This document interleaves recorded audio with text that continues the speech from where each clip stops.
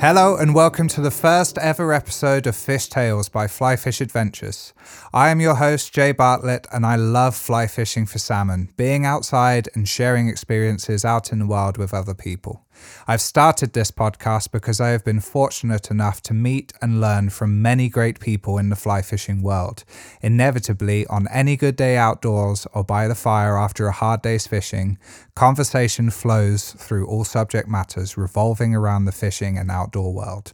I would love to share these conversations with you featuring special guests from around the world, sharing with you some of our experiences and knowledge from living, working, surviving, and thriving from the land and the water.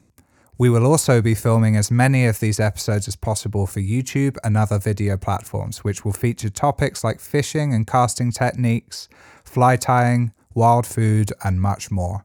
Hopefully, you will also send in some requests for topics to cover and guests that you would like to feature on the show. For my first episode, I'm going to keep things short and sweet by introducing myself fully, so that when we get to our guest chats, the main focus can be on their stories. As of this month, January 2020, I'll be turning 28 years old, which also marks my 20th year as a salmon angler, although I had been accompanying my dad trout fishing since being in the womb. I cannot remember a time when I have not been drawn to water. On the weekends, I would go trout fishing with my dad. At school and at home in the week, I would make cutout drawings of fish and catch them with a garden cane and a piece of yarn. I even caught magnetic fish in the bath. The obsession was real, but never more so than my first trip to Scotland, fishing at Lower Inverechny on the River Deveron, not far from the seaside town of Banff.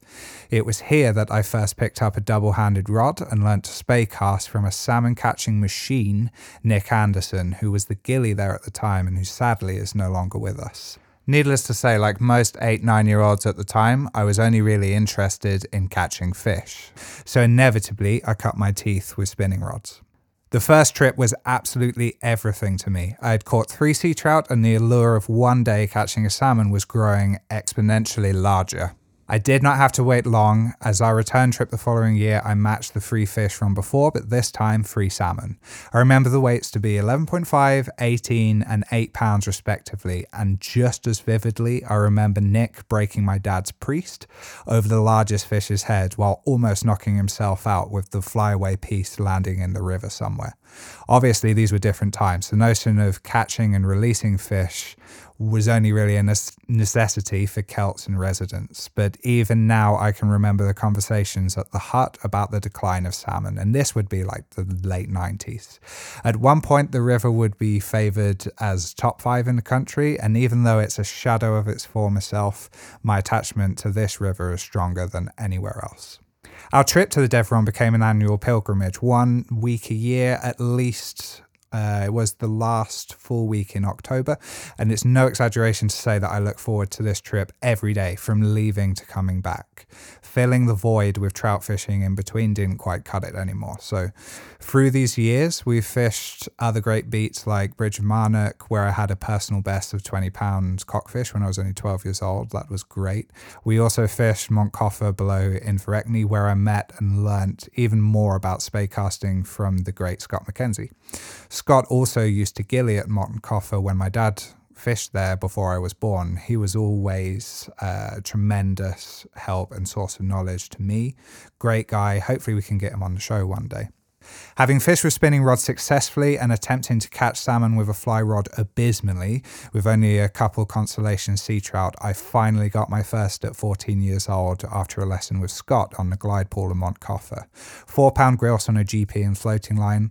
The fish took the fly pretty much as it landed on the water, and after my dad netted it, it went back in the water almost as quickly. It's a flash memory, but one that is definitely seared into my memory. Now, those that know me quite well know I also had a very big passion for rock music, and during my mid to late teens, the crossover of interests began to hugely outweigh those for fly fishing, especially as the last 3 trips we did to the Deveron were 3 blanks: poor conditions, lack of fish. At 17, I went on my first tour as a singer and guitarist in a band supporting American artists touring through Europe. This career kept me solidly busy well into my early 20s. By chance, I ended up in the north of Sweden, regularly during that time, and very often passed over rivers driving along the highways to different shows, but they all looked very familiar to me. I remember saying to the bandmates that those have to be salmon rivers, but do you even get salmon in Sweden? Being that they had little to no interest in fishing, they didn't have a clue. So I quickly started searching the names of rivers and found all of them to have salmon and sea trout running them, even the small ones. But these were Baltic salmon. A flash of memories went through my head, sitting in the Montkoffer hut, flicking through the Doomsday Book of Salmon. And in those pages were pictures of enormous salmon caught in the Baltic Sea, usually by nets. Naturally, I started to draw conclusions that these fish had to be in the larger category.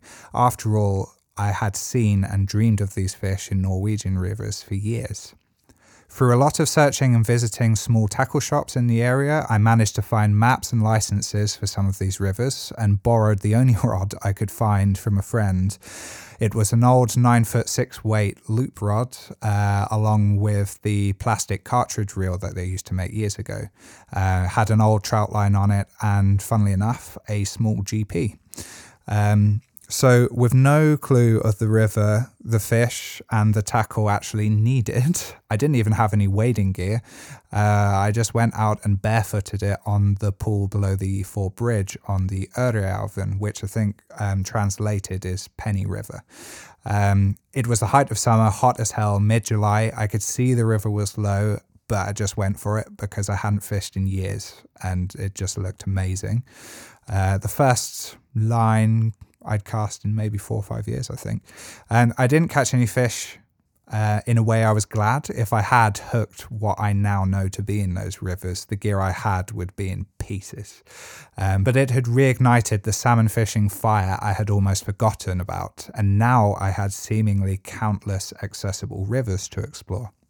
Skip forward to weeks, months even, of searching about the rivers of North Sweden. I came across lots of new avenues to explore, like tying salmon flies the Scandinavian way, underhand casting, sinking lines, which I'd never used before, fishing techniques beyond upstream mending, and of course, the salmon hotspots of the north, which I would soon come to work with. I can't remember how it came to be exactly, but I came into contact with a guy called Lars Monk who was running a fishing camp on the Linea River called Camp Onka. He was also helping manage a fishery on the Torney River called Skengesbruk. Lars also worked with Loop on product design team and still does to this day. He was the one that helped me join and work with Loop for a little over 2 years. I very much look forward to having him on the show in the near future. Will be lots to talk about. Lars very generously invited my brother and I to Onka for my brother's 16th birthday and graduation from high school. In preparation for the trip, we armed ourselves with a bunch of Guideline Triple Ds and tied flies in all shapes and sizes and colours under the sun. We headed up with one of my band buddies who knew the area really well, and we stopped off at Jock Fall on the Kalix River along the way. This was my first introduction to the massive scale of the rivers, and it was midsummer. The sheer volume of fish rolling and splashing in the pools were just mind-blowing. I'd never seen anything like it. On my first trip down to the water, I tied on what I didn't know at the time to be a massive but bright yellow version of a banana. Yellow works really well in Kalix River. I was casting off of the right bank at the head of the second pool. The Falls Pool is a big bowl that narrows along a cliff face on the left bank and a sharp point sticking out into the river on the right bank. The point has a platform at the end which allows you to fish what I can only describe as a torrent of water. The heaviest line would float here. The water is so powerful, but on the seam is a smooth, glassy, heavenly piece of water. You cast out to the edge of the seam and fish into the smooth water, lengthening line each time as you can't wade it. The pool is easily 2-3 meters deep in average water. Halfway down what was reachable of the pool, fishing this way, a fish took explosively on the top of the water. Bearing in mind I was only fishing sink 135, it goes to show how far the fly had actually gone down, even with 1.5 meters of leader. When it just kicks into that hard water, it hasn't gone that far. The fish was not waiting around either. The reel that I had tethered to the rod was heeling as the fish was cartwheeling further down the pool. Maximum drag, palming the reel, even hand on the line a couple of times, I couldn't stop it. When I'd almost reached the end of the spool, the fish took one last leap of glory and spat the hook. That was it. I know there are many of you out there that have experienced the wind of shame as you try to get a couple hundreds of meters of line back on the reel, all while hoping for a consolation fish to take the fly on the way back. That never happens. This was my first, but unsurprisingly not the last. But the fact is that this is possible here more often than other places that I'd been. I knew this place was special and the fish were extra special. After Yoch Fall, we moved to Kamponka on the Leinio River, and I have to say I thought I'd gone insane. Kamponka is situated roughly 250 kilometers from the sea. Here I was deep in the forest, having just left a hotspot with loads of fish. The camp is atop a cliff face on a 90-degree bend overlooking the river, and it's a truly immense view to see. There's nothing but river and trees out here, and it didn't take long to hear the splashing of fish echoing in the valley. Put my mind at ease. That day, I lost another bruiser that was poorly hooked, clearly a running fish as it swam right up to me before I could even put pressure on it. Then it made the run back to the Baltic. But that night, I landed my first Baltic salmon, and I'll never forget it. Running fish again, I thought it had come off exactly like it had done before, as the line went dead for like 2-3 seconds, but then cartwheeling mayhem to the side of me confirmed it was still on. It was a lovely henfish, bright and silver, not the biggest at 13 pounds, but solid compared to what I was used to back home. That fish was returned safely. I'll never forget that one. And that was it. I was truly hooked again. Music seemed to be a distant memory pushed aside for everything to do with salmon and salmon fishing. I tell you all of this to bring some context to how I got to where I am today, running a travel business for salmon fishing in the north of Sweden. It has to be said that through strong persuasion from Lars and a few others, it all came together quite naturally. The rivers were having a big rejuvenation in fish stocks and anglers coming back to fish them. Many of the fisheries and accommodations in the area had no international presence beyond word of mouth and basic websites. So from here, we hatched a plan to use the skills that I had gained in graphic and web design to promote my music career into giving an identity and an infrastructure around marketing and bringing guests to fish in Sweden from all around the world. We started with Kamponka, then Kängusbruk, then Yoch Fall and Kangas FVO, and we're still looking at other opportunities that come up. This was largely helped by Lars also moving into a destination development role in his region in Lapland, and started introducing me to people he was working with. As a result of this, we needed to find someone who could work with selling these trips. It was always our ambition from the start that whatever we were offering would be affordable for as many people as possible. If we couldn't afford it, we wouldn't feel comfortable selling it. We've tried introducing other third parties before, but inevitably it always revolved around fleshing out an all-inclusive style package that bumps the prices way outside of working man's pockets. So I created Flyfish Scandinavia, that soon after also became Flyfish Adventures. Flyfish Scandinavia is a new project that will come to light in 2020, but Flyfish Adventures was my company that would bring tourists to the north of Sweden. I'm now going to my 5th year, and I've learned a lot from being a visitor, a guide, lodge manager, and travel agent for these lodges. Naturally, I've made mistakes along the way, but try to be as honest, helpful, and focus solely on the guests. Hard to do when all you want to do is get on the water yourself.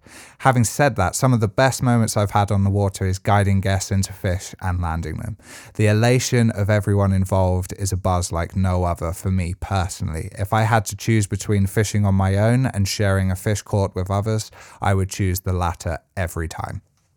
As well as guiding on the water, I've also shared my passion for fly tying and cooking. Guests that come out with me know I am obsessed with a good feed of wild game to keep everyone fishing, as I am being in the water. And my fly boxes are usually empty very quickly because I'm always giving things away for people to try. But that is also a great buzz to see fish caught on your own flies. I know plenty of others that love to do that too. So I'm looking forward to sharing more of all of this with you throughout the episodes on the show.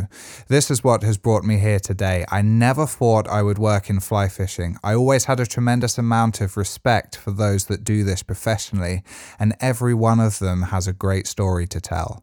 I want to grow and learn as an angler and tour operator in fly fishing and to be the best I can be, and I don't believe anyone ever did this on their own. So I can't wait to bring my first round of guests as soon as possible. Thank you so much for listening to my story in little snippets. I hope you get a kick out of what is to come. Get in touch with requests, anything you want to hear, people you want to guest on the show.